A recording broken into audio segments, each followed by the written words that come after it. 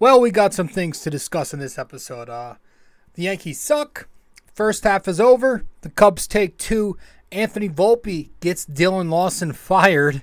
Domingo Germán gets pulled from a one-hitter this time.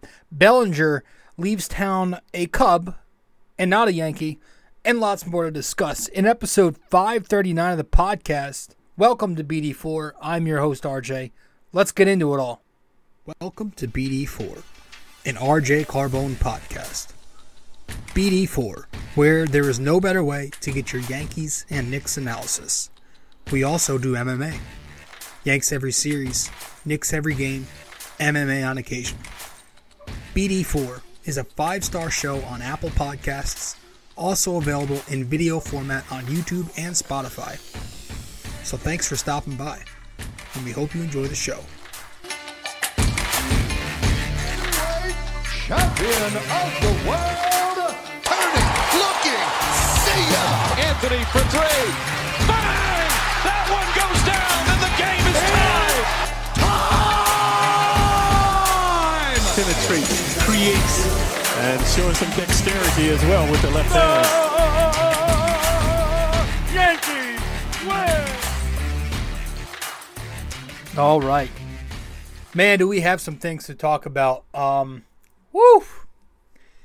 Hey, this might be long. You know, usually when we say it's going to be short, it's long. So if I say it's going to be long, might be a record breaker.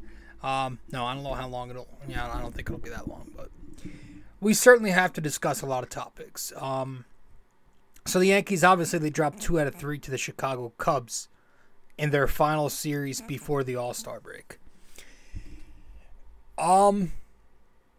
Yeah, and I mean, last series against Baltimore, I felt so crappy after watching the Yankees finish off that series so lethargically, if that's a word, that I didn't even record a video for the podcast. It was audio only. I literally recorded from my tablet in my bed at 6 a.m. I always wake up with a cold, so it didn't sound good. The audio was shit anyway. And so I don't know why I just brought that up. But we're back on YouTube. The video format of the show is back up. You can now see live me rant about the Yankees. And this is going to be, I don't know that I'm going to rant. This will not be a 25-minute rant like it was after Baltimore. But this is going to be a therapy discussion. Whatever. So let's do it. Let's dive into the series. We'll recap the games, and then we got some stuff to discuss.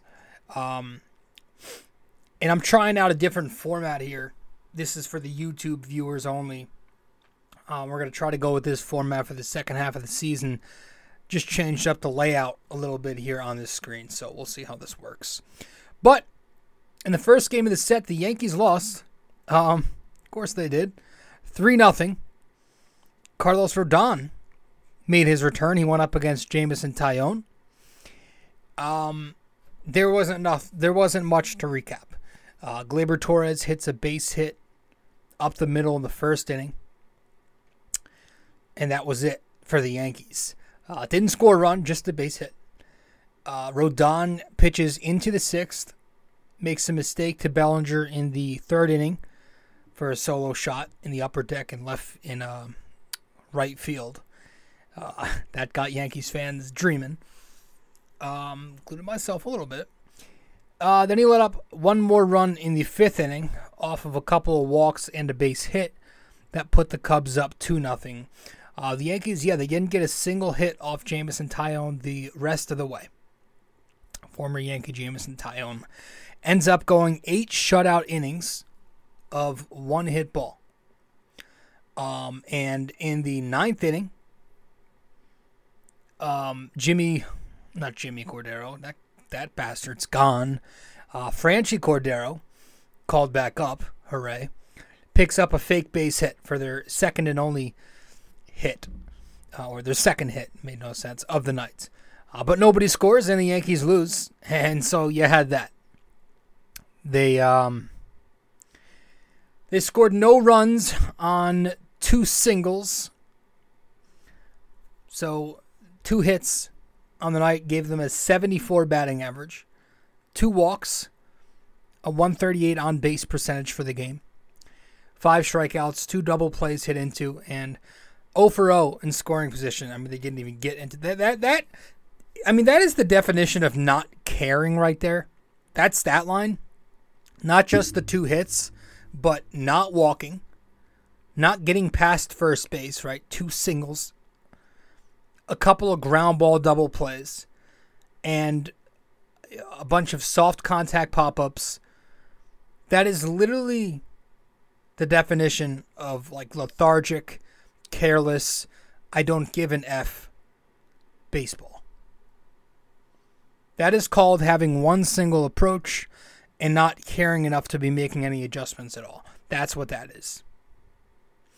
And so this manager, whatever you want to call him, goes on air after the game and he continues to be the participation puppet that he's been. And he goes, credit to Tyone, pitched well. We hit some balls on the nose. I thought Volpe had a couple of good at-bats. Higgy hit the ball well. And we had some good at-bats mixed in there. That's what he said. Aaron, I will say this again. 2 singles in 9 innings at home. And 1 hit in 8 innings against a guy who entered this game with an ERA of 7. There is nothing and will never be anything good about that. And we'll stop there. Carlos Rodon was at least a positive. Rodon. 5 1/3 innings in his debut. 2 runs, 2 walks, a home run, 2 strikeouts. Yeah, I mean, he wasn't terrific. There was some hard contact early on. Not a ton of swing and miss in this game. Made the mistake to Bellinger. The command was so-so, but you could see he started to fatigue a little later, like in the 5th and 6th inning. I was actually surprised that that Boone sent him back out for the 6th, but I guess they wanted him to reach that pitch count. I think he threw 69 pitches. But there was definitely a lot of positive to look at, too. I mean, the fastball looked good. It looked like Carlos Rodon. He was throwing 95, 96. The slider also looked very good at times. And at the end of the day, he was very efficient. He threw strikes, and at one point, I think he was at like less than 40 pitches across 4. So, I'm excited for Carlos Rodon, man. I'll say that. I'm not very excited about a ton of things on this team, but Carlos Rodon is one guy who, again, you have to do this with everybody. If healthy, you can be excited about. Because the guy is a bulldog out there. He's a big dude. He's a big lefty. He's got that energy to him that Yankees fans love. And let's not understate this. Like, let's not forget, Carlos Rodon, this is literally another Cole if they keep him healthy. Like, he's another ace pitcher right next to Cole. If he pitches the way he's pitched the last couple of seasons where he's made the All-Star team, that's an incredible 1-2 right there. I will give the Yankees that. They have a staff, and they have 2 horses at the top. But that was a loss. That was the first game where, unfortunately, Carlos Rodon had to take the loss. The second game of the series, the Yankees ended up winning. This is the only game they won this series. They won 6-3. Had Garrett Cole going up against Drew Smyly. Stanton and Donaldson pick up homers early on for a 2-0 Yankees lead. Stanton took one 447 feet to the left field upper deck in the first inning. It said 447. That looked like it was 490. Like it was and it was high. He hit some towers, man, I tell you. And then in the second inning, Donaldson also went to left field as well. Cubs did score a run off of a ground ball versus Cole in the third inning to make it 2-1. And in the bottom of the third, the Yankees put up 2 more runs. Glaber singles, Stanton walks, Rizzo singles to load them up. You get the mound visit to Drew Smyly. And then it's Harrison Bader, of course, who rips a big double down the left field line to score both Glaber and Stanton. after that, DJ ruins it with a double play. But the Yankees go up 4-1. In the bottom of the fifth, Torres singles, and then Stanton homers in the top, off the top of the right field wall. It was ruled a triple at first, which would have been funny, but it ended up being a home run, and that was his second home run of the game. 6-1 Yankees. Cole ends up going back out for the eighth inning later on. I love the move. This is your ace. You got to let the guy go. But it did backfire when he clearly didn't have it. Base hit, wild pitch, and then he hangs the changeup to former Yankee legend Mike Tauchman for the home run to make it 6-3. He hit one out. But that's when Michael King entered the game, and he finished it off from there in the eighth. In the ninth inning, he gets the 1-2-3 as Harrison Bader makes the great diving play to wrap it up, and the Yankees would win this one 6-3, as you see there on the screen. Yeah, this was a good offensive showing. 6 runs, 8 hits, 276 average, 5 walks, 382 on base in this game, 6 strikeouts, 2 double plays hit into, and 3 of 6 hitting with runners in scoring position. So it was a nice, strong offensive showing. The bats actually produced in the last couple of games. Stanton finally woke the hell up in this game. 2 home runs, a walk, 3 RBIs. He had a 447-footer, and then he hit the 320-footer, whatever that was, on the short porch there. Glaber goes 2 for 3 with a walk. Bader 2 RBIs and a double. DJ a double. Donaldson the solo home run and a walk. It's funny because it literally started raining outside immediately after the Donaldson home run. You could take that one of 2 ways. So it was a nice afternoon where they looked like an actual baseball team for once. And then Garrett Cole, 7 in the third innings, 3 runs, 5 hits, a walk, a home run, 5 strikeouts, 103 pitches he got the win. And the win, he was on his way to 7 or 8 gem innings, but again, he fell apart a little bit in that 8th inning. It kind of put a blemish on his line, which would have looked spectacular. But he still finishes the first half 9-2 with a 2.85 ERA. The Yankees have won 14 of 19 games on Cole days, and they're also 8-0 with Cole on the mound following a loss. So, kind of like a couple years ago. I guess it's a lot more than that now. I'm old. When CeCe was around, he had that really good year where he was like the stopper. Cole's kind of taken that role as the ace this year, as he should. Michael King, an inning and 2/3, no runs, no hits, no walks, a K, and the save. And the Yankees win again 6-3. Trying to think if there was anything else from this game. I don't believe so. So we can move on to the third game of the series. Just give me 1 second here. All right, the third game of the set, the Yankees. This was today on Sunday. They lose 7-4. It was Domingo Germán against Kyle Hendricks. And in the bottom of the first, you had the leadoff base hit from Glaber Torres, and then the Rizzo double with 1 out to bring him home. It was 1-0. And then also in the inning, you had David Ross get ejected, arguing balls and strikes. And the Stanton at bat, it was definitely a ball. It was low and away. And then at the end of the inning, Josh Donaldson was seen limping off the field. Fortunately, he's okay, because I would never want to lose such an integral part of the team. Definitely not a missed opportunity there for the Yankees to fake DL him. Let's keep it at that. The top of the 5th inning.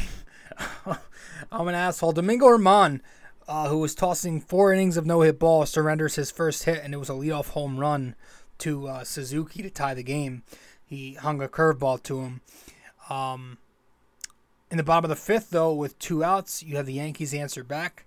Anthony Volpe and Kyle Higashioka go back-to-back for the second time this month. And the Yankees go up 4-1. It knocks Kyle Hendricks out of the game for Merriweather. And then all hell broke loose after that, because for some ridiculous reason, when we get to the top of the 7th, Domingo is pulled after walking the leadoff batter, Ian Happ.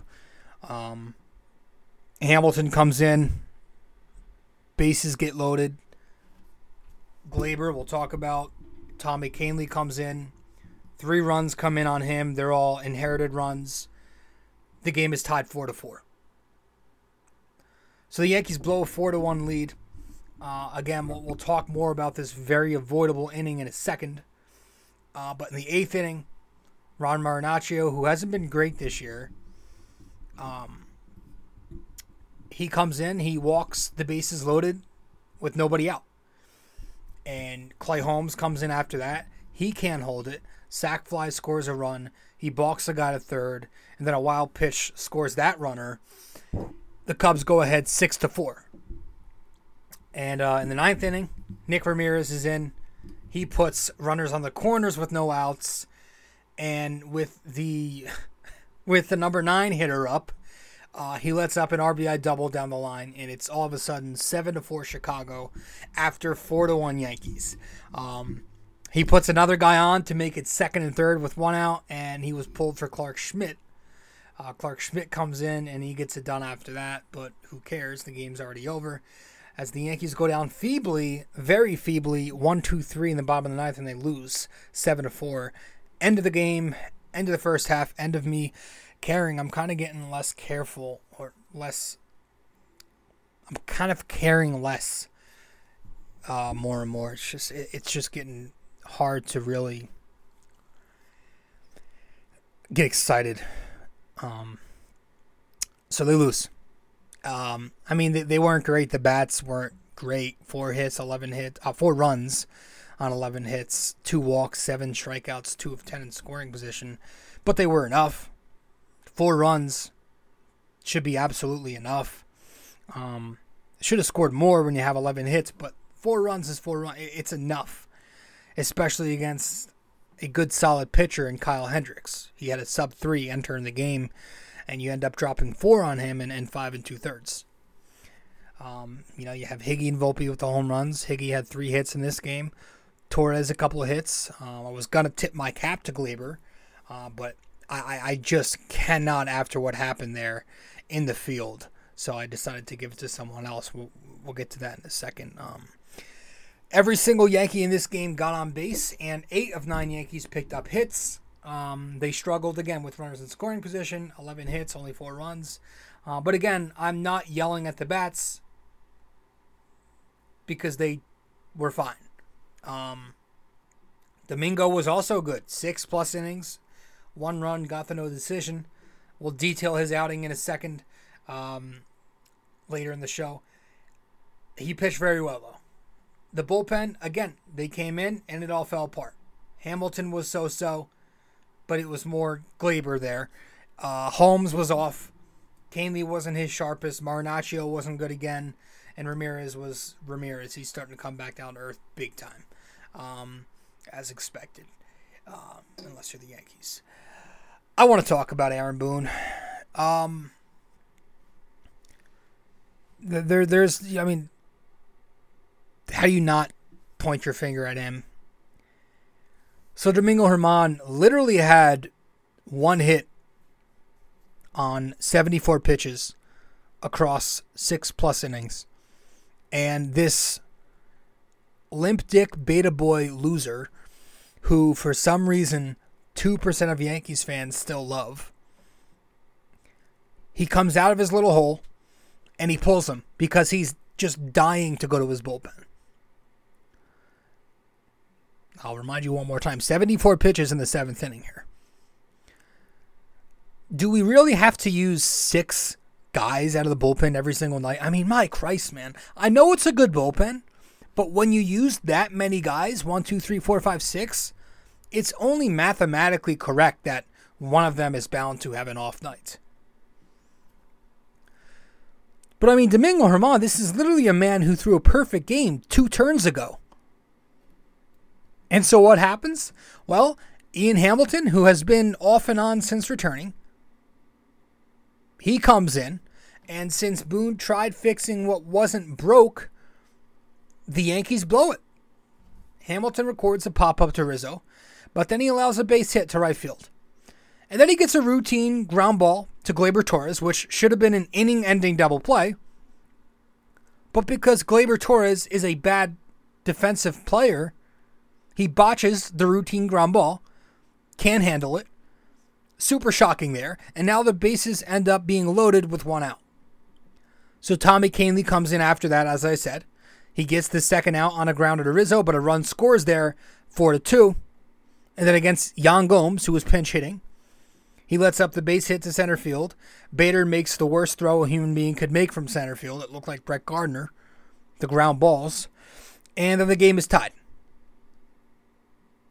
So I don't understand it. I mean, you literally have 4 days in a row of no baseball coming up. And for Domingo Germán, it's probably like 8 games in a row because he won't be pitching in the series after the All-Star break.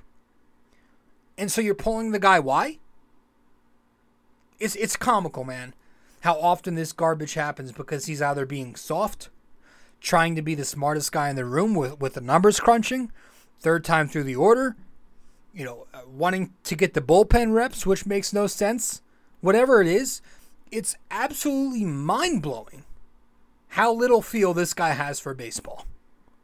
And you'd think, right, a guy who comes from a baseball family, the media calls him a baseball guy all the time. He played baseball. His family played.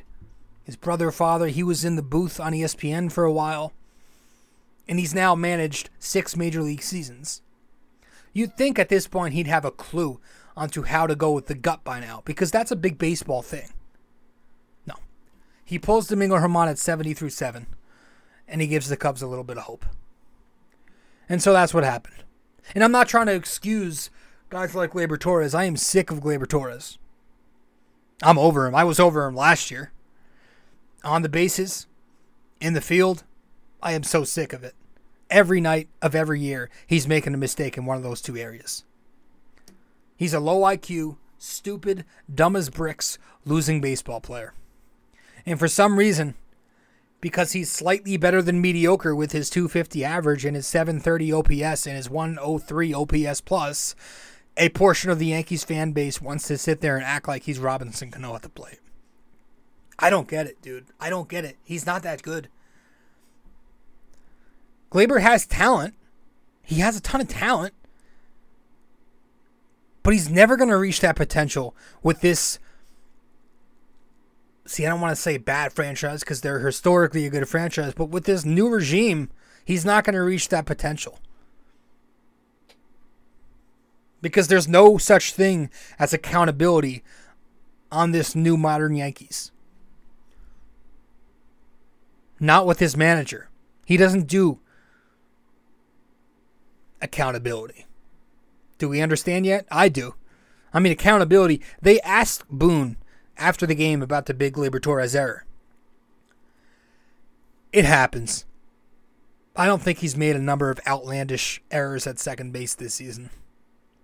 He said that. Gleyber Torres at second base this year. 9 errors. That's the most in baseball by any second baseman. Yeah. Again, say it all the time. Why don't I like him? Because he's soft. Because instead of sitting there and holding his players accountable, don't have to throw them under the bus, but instead of holding them accountable in the dugout, on the field, not playing him, sitting and benching him more, calling him out in the post game in the proper way, instead of doing any of that, he sits there, runs him back out there, makes excuses for him every post game, or all of his guys. Remember when IKF was making a shit ton of errors at shortstop last year, and then Boone goes and tells everybody that he's like been one of the better defensive shortstops in all of baseball? I mean, he does this all the time with everybody, telling everybody they're crazy that Josh Donaldson, to not think Donaldson can have a bounce back year. Yeah, that's working out well. I mean, I can't sit there and watch him jerk off all his players in the post game. I can't do it. We're going to head to break. We're going to get back. We'll hand out our tip of the caps And after we tip our caps, what the hell just happened? Was this black the entire time? Whoopsies. Let me fix this. After we tip our caps, we're going to fuck, that was my fault. We're gonna get into a few talking points. Stay with us. We'll be right back here on the show. Episode 539 of BD4. I'm your host. Stay with us. Be back in 15. We appreciate you sticking around and listening so far. When you have a chance, be sure to open YouTube to subscribe, like, and comment. And if you're already watching on YouTube, be sure to head over to Apple Podcasts and give us a 5-star review. We appreciate your feedback and are always looking to improve. Now, with that all said, let's get you back to the show. All right. Welcome back to the show. I'm your host, RJ Carbone. You are listening to BD4. BD4, where there's no better way to get your Yankees and Knicks analysis. All right, time to tip our caps. This is going to be brief. I'm not going into detail because I'm not in the mood to hand out compliments. But I'm tipping my cap. When we go to the lineup, I'll tip my cap to Giancarlo Stanton.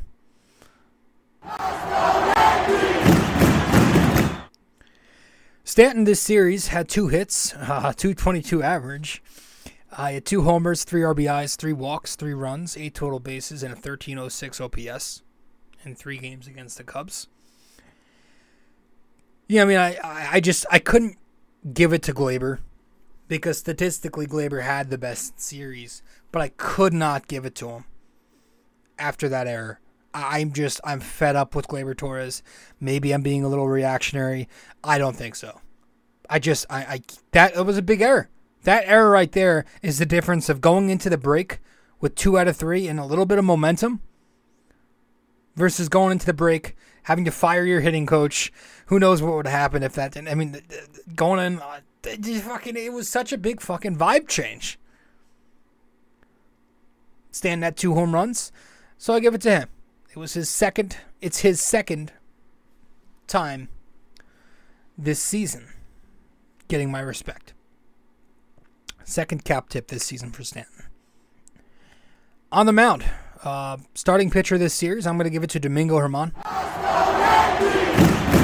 Domingo Germán, 6+ innings, again, 1 run, earned run, 9 strikeouts, 3 walks, 1 hit, 1 home run, 74 pitches, 49 strikes, and the no decision in Game 3 against the Cubs today. He looked very good. He was efficient once again. He always is. And he's been solid for the Yankees this season. I think it's about time that the Yankees realize Domingo Germán is a good, solid pitcher, and he's earned the respect to where you should let the guy throw 100 pitches now. You should let him pitch deeper into a game because he's earned that respect at this point. He's pitched fine for you. So Domingo Germán gets my respect. I'm tipping my cap to him for the 7th time this season. That's the 2nd among Yankee pitchers. And I'm going to Michael King. Michael King in the bullpen is getting my respect. In Game 2, he went an inning and 2/3. No runs, a strikeout, no walks, no hits. 16 pitches, 13 of them were strikes, and he gets the save there in the second game. Couldn't give it to anyone else because the bullpen was not great this weekend. King was good, though. Continues to pitch well in that multiple inning role. And Michael King, I've now tipped my cap to him 6 times on the season. So there are your tip of the caps. Again, going to Stanton, Domingo, and King. This team, I just, sometimes, man, it's hard to be a fan. Now, before we get to the Dylan Lawson specifics, I want to read some numbers for you and give you some info on the Yankee bats this season. The Yankee bats this season, and remember, folks, there are only 30 teams in the league. 19th in runs, 28th in batting average, 13th in slugging percentage, 21st in OPS, 5th in home runs. Hey, there we go. 18th in triples, 28th in doubles, 29th in singles, 23rd in walks, 23rd in scoring position, and 29th in scoring position with 2 outs. I understand Aaron Judge has been out, but even with him, a lot of their numbers weren't great. Like the OPS, the on base, the average with him was not great. The runs scored with Aaron Judge for most of the season wasn't anything out of the water. But even if that's true, like it's no excuse because there are 8 other guys getting 4 at bats a game in there. They also have guys who should be hitting, but aren't hitting. Rizzo hasn't been the same since May. I don't remember the last time this guy hit a home run. Stanton has maybe come around a little tiny bit lately, but he's been dreadful since 2021 ended. Donaldson isn't hitting. LeMahieu hasn't hit in 3 years. The fact that Gleyber Torres, a 700 OPS guy, is our best hitter, that says a lot itself. I mean, there have been some all-time horrendous offensive showings this year. I mean, you can recall no runs on 3 hits against Nathan Eovaldi. The guy on the Angels, Jose Suarez, a guy with a 9 ERA, a career 5.5 ERA. He shuts the Yankees down in a 4-hit loss. We had 4 hits against Twins pitching this year. A 4-hit performance against the Phillies with 1 run. 4 hits at Fenway Park last month against the horrendous Boston pitching staff. 3 hits and no runs against Chris Bassett this year. We were shut out by George Kirby in a complete game against Seattle. Fucking that guy Kikuchi, who's a terrible pitcher, he shut us out earlier this year. Former Yankee pitchers have just been tearing us up left and right. Eovaldi, Tyone the other day, Sonny Gray has killed us. Jordan Montgomery in the St. Louis series last week was throwing a no-hitter through 6 or 7. I mean, we had the 15-1 Texas loss, whatever that ended up being. We had the 14-1 Baltimore loss the other day. It has just been an awful season for the offense. So, with all of that, the Yankees chose to fire hitting coach Dylan Lawson. Now, I'll say the positive from this. The Yankees say they plan to bring in a guy from outside the organization. So at least it's not coming from in-house, because let's be honest, the issue with this team is an organizational one. It's their whole philosophy. It's not their hitting coach, it's the way they preach launch angle, exit velocity, barrel percentage.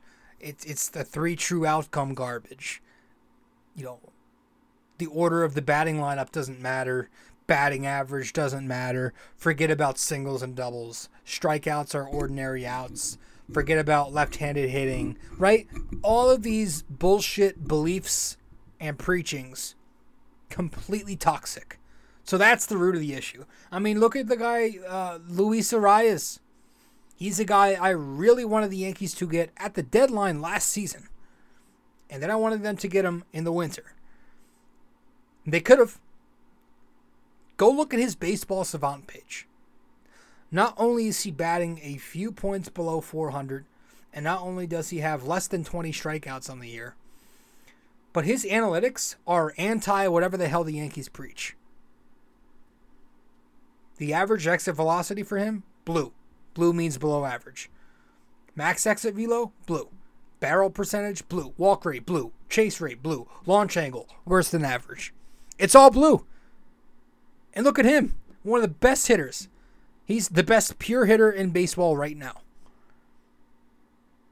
So the positive from firing Dylan Lawson and saying they're not going in-house to bring in the next one is that it might not be Dylan Lawson 2.0 coming in.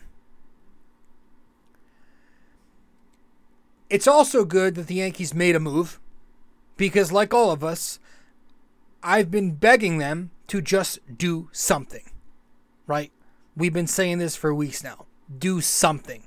Change it up. Shake it up. Promote this guy. Demote that guy. Trade for that guy. Fire this guy. They did. They did just that.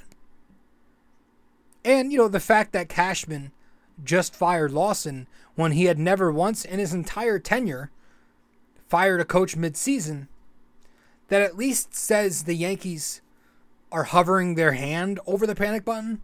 They acknowledge that it's there, right? They at least know it's been a mediocre product. Even if they never sound like it through Boone's interviews and Cashman's bullshit meetings with the press. You know, Hal's Yankee jargon. Just, a few weeks ago how Hal said, all that shit he said. Their actions by firing Lawson tell you they at least do know that this team sucks. So at least now we know that they know they have sucked to a point where they have to shake something up and not just remain complacent. Which is funny how all of a sudden they decide, this is pretty bad. Like, what changed? Why wait? Time is pretty valuable when you're a third, fourth place team all season and you're, not doing very well and the two teams above you have been soaring. Time's pretty valuable. So I don't know why they waited all the way until the break. That said, all right, that all said, as glad as I am that Lawson is out of here, I was also very glad that Marcus Timms was fired. So this is not changing shit right now. This isn't changing anything. The head of the snake must be cut off to really kill it, right? And this is Cashman. It's Cashman's little nerd team. It's an organizational philosophy.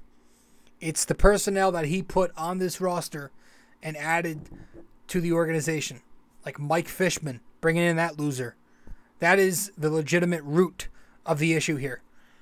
I mean, I don't think it's a coincidence that it's not just these Yankees at the major league level hitting so poorly. Somebody brought up a really good point on a podcast I listened to. How about the guys in their minor league system with low batting averages?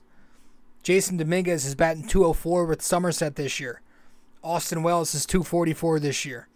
Trey Sweeney is batting .239. Even Volpe last year was .250-something with Somerset and .230-something with Scranton Wilkes-Barre. So they're teaching these guys terrible fundamentals. I mean, do we really believe that the Yankees had nothing to do with Gleyber Torres turning out the way he's turned out? I've said a number of times I truly believe the Yankees ruined Gleyber Torres. I don't know that he's a .300 hitter, but I do strongly believe that if Gleyber were surrounded by a solid hitting coach and a solid organization, he's a .275 hitter again, easily. But they have him pulling off, increasing his launch angle over the years. He's never going to right field anymore. He's focused on the home run ball so often. Instead of focusing on the up the middle right field approach where the homers will come naturally in Yankee Stadium, he's a home run or single guy. Home run or single. Now, he's done a better job this year of making more contact and coming through in those situational spots, but he's not the elite hitter that he once was. And I believe that the Yankees had impact there. Like they have with a lot of guys who start out well and regress. A lot of Yankees have. So until that changes, the Yankees, until they make larger front office moves, and by larger I mean firing Brian Cashman or having Cashman step down, I'm not exactly jumping for joy with this news.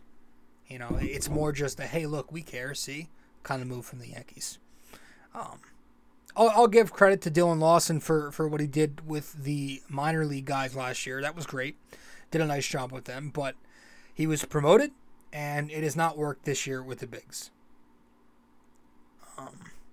What we've gotten this season has just been a terrible approach. It's been such a different approach from Yankees teams, even in the recent past. You can even go back to last year. They hit homers last year, they made hard contact, and they got on base at least last season. But this group, they're not even working walks. They swing early in the count. They take fastballs right down the plate consistently, and in very favorable counts, too. It's the literal opposite of hit strikes hard, which was Lawson's mantra. They don't hit starting pitching. They get off to a ton of slow starts now. Remember, in recent seasons, the Yankee bats were very good because they'd always jump out early and very often. But that's not happening anymore. Everyone just seems to attack the same way. Maybe attack is not the best word. They hunt walks, and they don't walk. They don't ever bunt. They swing for the fence. They open up a ton. They don't have an approach in situational spots. But, yeah. I mean, you had to see it coming, too. You got guys like Aaron Judge hiring his own hitting coach, for fuck's sake. Anthony Volpe had to eat magical chicken parm, for fuck's sake. You know the whole story there. Austin Wells goes and watches film with Anthony over dinner, and he's all of a sudden hitting again. They find the stance, close it off, and I think that was kind of the icing on the cake, or here's an opportunity for me to say that was the sauce on the chicken. But yeah, I think that was it. I think as soon as that, I think Anthony Volpe fired Dylan Lawson. Anthony Volpe, opening his mouth, got Dylan Lawson out of here. So you know what? That C- that I gave Volpe in our last progress report, he gets an A+. No, it was something that absolutely had to be done. Scapegoat or sacrificial lamb, whatever you want to call it, it had to be done.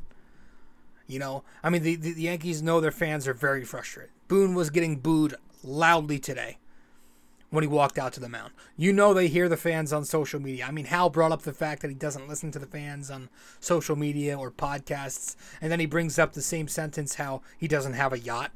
So he's obviously hearing shit too. They know. So something had to happen, and it did. Excuse me. Now what's next? Because this can't be it, and then all is just well. Donaldson can't be here on Friday when play resumes. I don't want to see that. 140, batting 140, isn't in baseball because no other organization lets it get to that point. Even the Yankees from not too long ago didn't have that low of a standard. In 2017, Chris Carter hit 201, and he was cut right then after 60-something games. That used to be the line they drew. And I know money and all, the contract is different, but this is the Yankees. And what do they have left on this deal? Less than $12 million now? Donaldson can't be here on Friday. Peraza can't be down in AAA on Friday. That can't be. The same with Ben Rortvedt. I like Trevino, but the 500-something OPS is not Major League caliber. I know, he's a catcher, but I don't care if you're Johnny Bench behind the dish. You can't give me a 500 OPS. He comes up here, Ben Rortvedt does. He finally makes his debut a year and change later. He's a big piece to that Gary Sanchez trade. He comes up, finally. He has 2 doubles, looks good, and he's sent back down. I don't want IKF and Jake Bauers playing outfield in the second half anymore. I don't want that. Where is Estevan Florio? You're going to tell me 50, 60-something Major League at-bats is enough for you to never call up Estevan Florio again? Really? At least he's a real outfielder. So I can't be dealing with the same garbage come Friday night. It has to be different. The players are the ones playing at the end of the day. And unfortunately, the Yankees are keeping their other hitting coaches. But maybe that's the problem too, by the way. Why do we have 27 different coaches in the dugout? We got coordinators, assistant coaches, this, that, Wilkerson, Dykes. It's way too much. Too many voices. It's way too easy to miscommunicate that way and be on different pages. All you need is one. Hitting coach, pitching coach, bench coach, first and third base coach. Boom. Done. That's it. Who's going to be the next hire? I don't know. Yankees fans love to play that game. I mean, I wanted Mattingly. That's obviously not happening anymore. I want A-Rod. He knows his shit. He's a Hall of Fame player. He turned his image around. He's done a nice job doing that. I feel like if A-Rod was here, he would piss people off and give the Yankees that evil asshole vibe again. But obviously that's never happening in a million years because the two sides do not get along. I mean, A-Rod's always calling out Cashman anyway, anytime he gets a chance. But, that relationship has been strained since the Yankees forced him to retire. But you know what, man? You know what I want? I don't want a specific name. What I want at hitting coach, get me an old man, not some young nerd. Get me some miserable 90-year-old, wrinkly, stubborn, old fuck who knows nothing but how to hit the baseball. A guy who has way too many back in my day stories. Get me that guy. Get me a guy who hates home runs and a guy who only knows how to judge you by batting average. Get me that guy. A way too old school, extinct dinosaur for a hitting coach. That's who they need. But in all seriousness, do we actually trust Cashman to make this next hire the right hire? This is part of my problem with wanting the Yankees to become sellers too at the deadline on August 1st. If they were to ever, Cashman is the one making those decisions. So, I don't know if I trust him, man. At the end of every postseason, when the Yankees get eliminated, what does he tell us? Well, we need to play faster. We want to get more athletic. We want to start putting the ball in play more. We want to get more lefties in there. That's why they got Benintendi. But what happened after that? They let him walk. And don't give me the New York City thing either, because you pay a guy enough money, he's going to play for you. These guys will. And so he doesn't do that. And he just continues to pass on all these big perfect fits and all these big fish in the offseason market. Goes all the way back to Harper and Machado. That's really where the fans started turning on the Yankees. But since then, a whole bunch of shortstops, the last two off seasons in free agency too. You passed on all of them. And that didn't exactly mean you had to give up on Volpe. Passed on Brantley 2 times. I wanted him the first time very much. And recently, it's been Yoshida. Last offseason, it was Arias. Could have got him via trade in the winter. Nothing. He did nothing. And he continues to throw out the same exact blueprint. The same old, slow, mediocre players. Except this time they're 1 year older. So before I start applauding Cashman for making this firing, or whoever, it was probably Hal anyway, I need Cashman to just look himself in the mirror. I mean, all of a sudden we look up and that window from 2017 is completely shut. I mean, that whole roster was gone 2 years ago anyway. It's just crazy how time flies. So, if we're talking about potential acquisitions and stuff, I feel like this would be a good time to segue and talk about a little trade deadline talk for a minute or two. We won't go too deep into the trade stuff, but we will talk about it when we get back from break. Stay with us, episode 539. Be right back. You can also find us on social media. If you'd like, you can follow BD4 on Facebook, and we're at BD4Pod on both Instagram and Twitter. We appreciate you helping us grow more and more every day. Let's get back to it.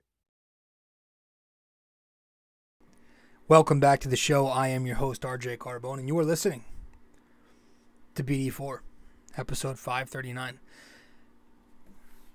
So let's talk about the trade deadline. Let's talk about the trade deadline for a minute or two. And let's be realistic about it.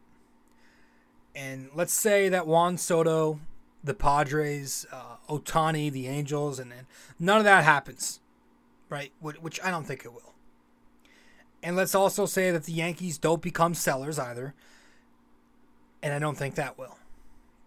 And let's say Jesus Christ doesn't reincarnate into a baseball player.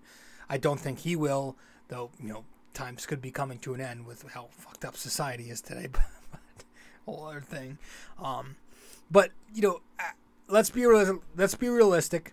And realistically speaking, what would it truly take for the Yankees to become serious contenders again with the market that they're probably going to be looking at? Because again, I think they have the pitching to get it done, so long as they stay healthy. They have a staff. They have a great bullpen. I think they'll be able to maneuver their way on the pitching side of things.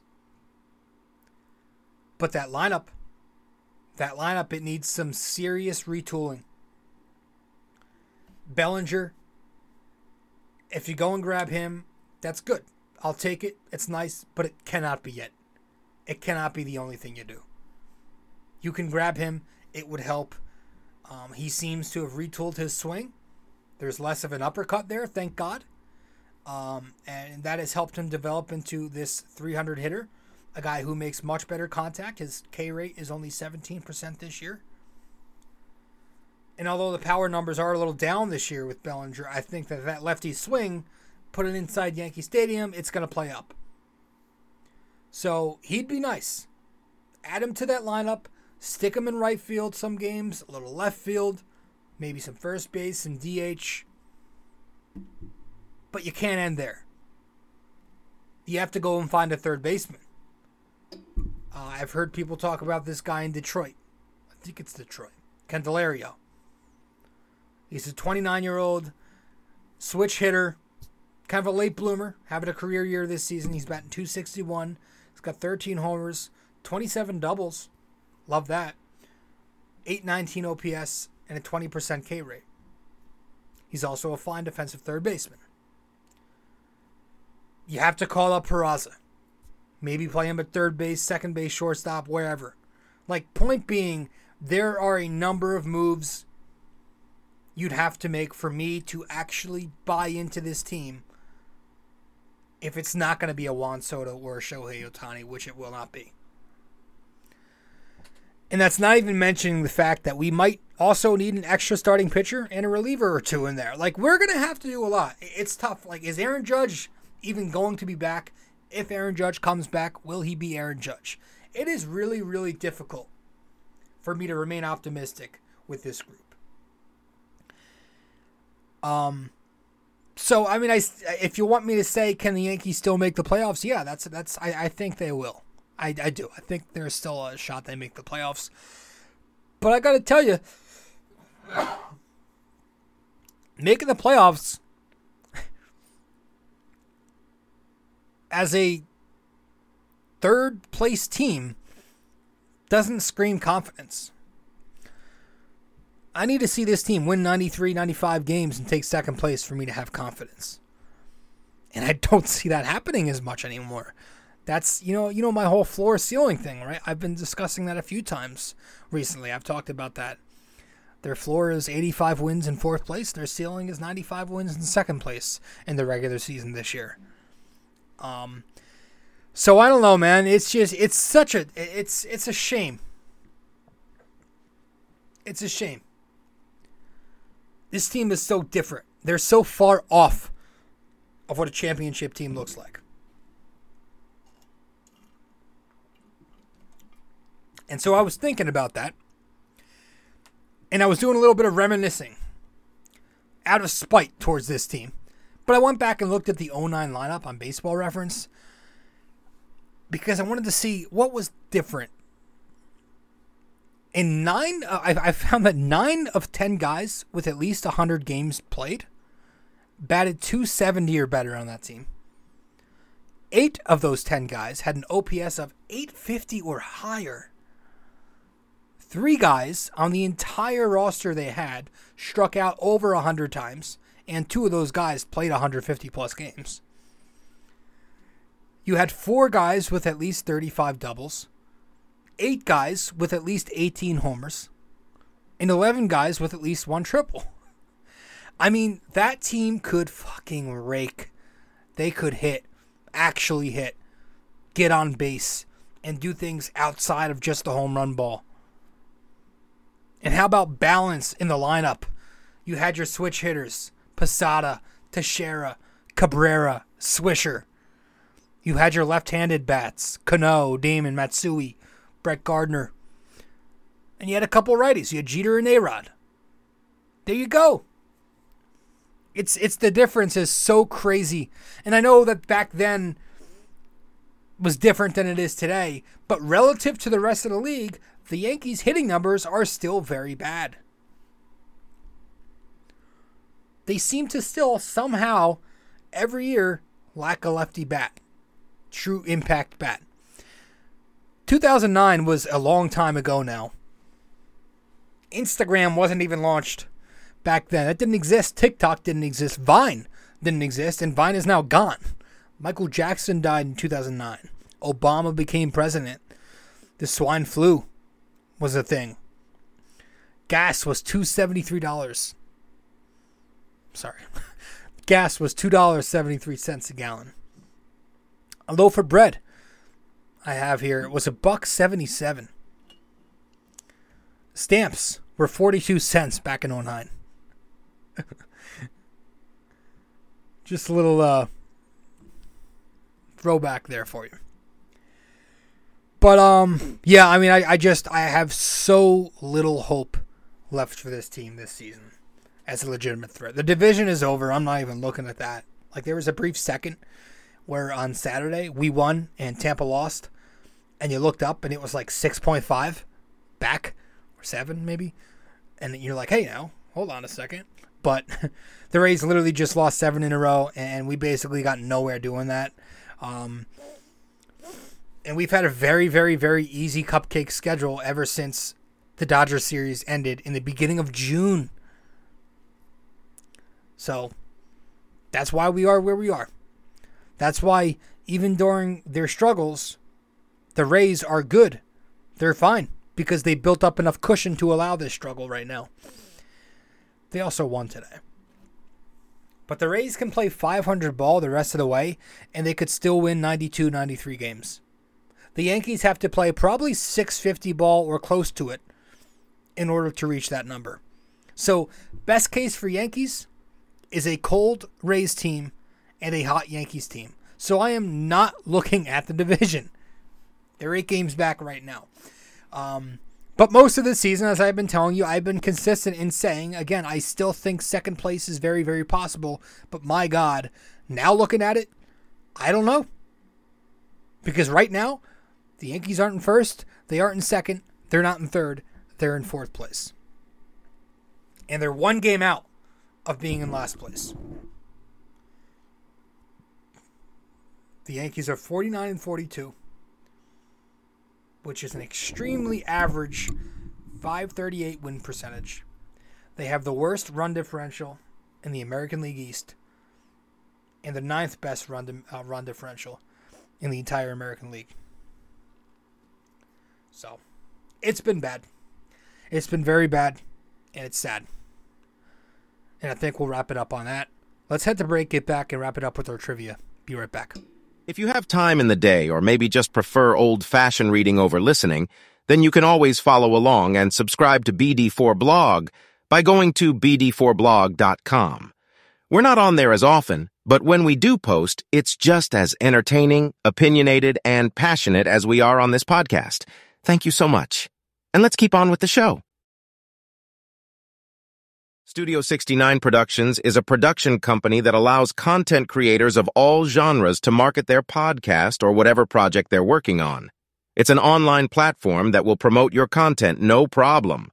All you have to do is get in touch with film director and podcast producer Leo Rodriguez from Say No More Podcast, and you're good to go. You can find him on Instagram at Studio69NJ, Studio 69 Productions, where dreams are heard and born. All right. Welcome back to the show. Thanks for tuning in to BD4. I'm your host, RJ Carbone. And let's wrap this up with our NYY, NYK, MMA trivia question of the day. Let's get to that right now.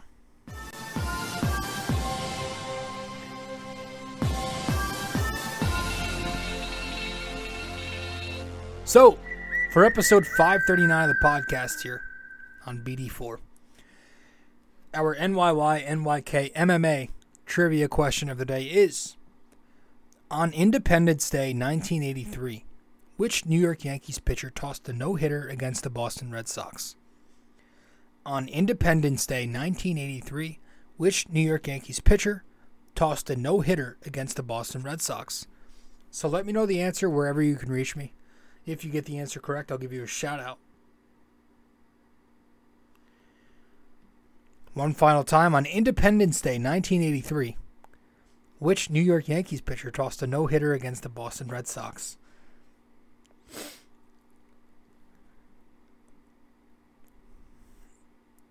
All-Star break is coming up. I hate All-Star break when my team is slumping, or just I don't even think this is a slump when they're just bad, because I want them to go right back out there and play and win. Win. But I do like the home run derby. I watch that a lot. I'm not a big fan of the All-Star game. It's kind of, I don't know. It's ever since they took away the home field advantage thing, it's kind of lost its spark. But I'll probably watch both. So I'll end with this before we wrap up. The Yankees are 93-90 in their last 183 games, but Hal Steinbrenner is confused. Good night, everybody. I'll see you in a week. This episode was brought to you by Anchor. Hey there! If you stayed the entire way through, we thank you immensely for it. We hope you enjoyed this podcast and that you come back for the next episode real soon. Don't forget to like, subscribe, comment, download these episodes, and share them with your friends as well. BD4 is a 5-star podcast simply because of you, and we'd like to keep it that way. Have a wonderful day. Go Yankees, and go Knicks!